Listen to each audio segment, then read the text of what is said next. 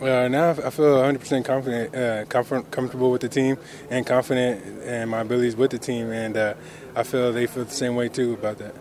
What's it been like? You came from Hamilton. Obviously, it was a different scheme there. You weren't getting the ball as much, but now you're a bell cow for this team. You're getting a lot of carries for the first time in a while. What's that been like for you?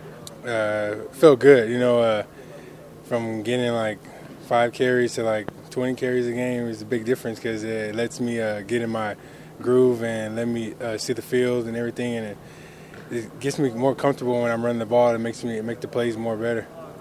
So, like on the field with a quarterback the caliber of Mike Riley, I mean, this guy's up for divisional MOP nominee this year and everything like that. What's it been like working with him? It's been great. He's a real great quarterback. I've been around some good ones, and he's up there. Like, he's really like one of the best, if not the best. But he helps me out a lot on the plays and getting me right and getting me comfortable with everything. So it's a big ups to him for getting me so comfortable with everything. You guys look like you have a connection out there. What's it been? What's been the magic of that relationship so far? I don't know. We just got the killer instinct. Like we just want to go win and want to go hard every play. Don't care who it is in front of us. We just gonna go hard, and we see that in each other. So it makes everything good. What's the key dealing with the double whammy of their defense and their crowd?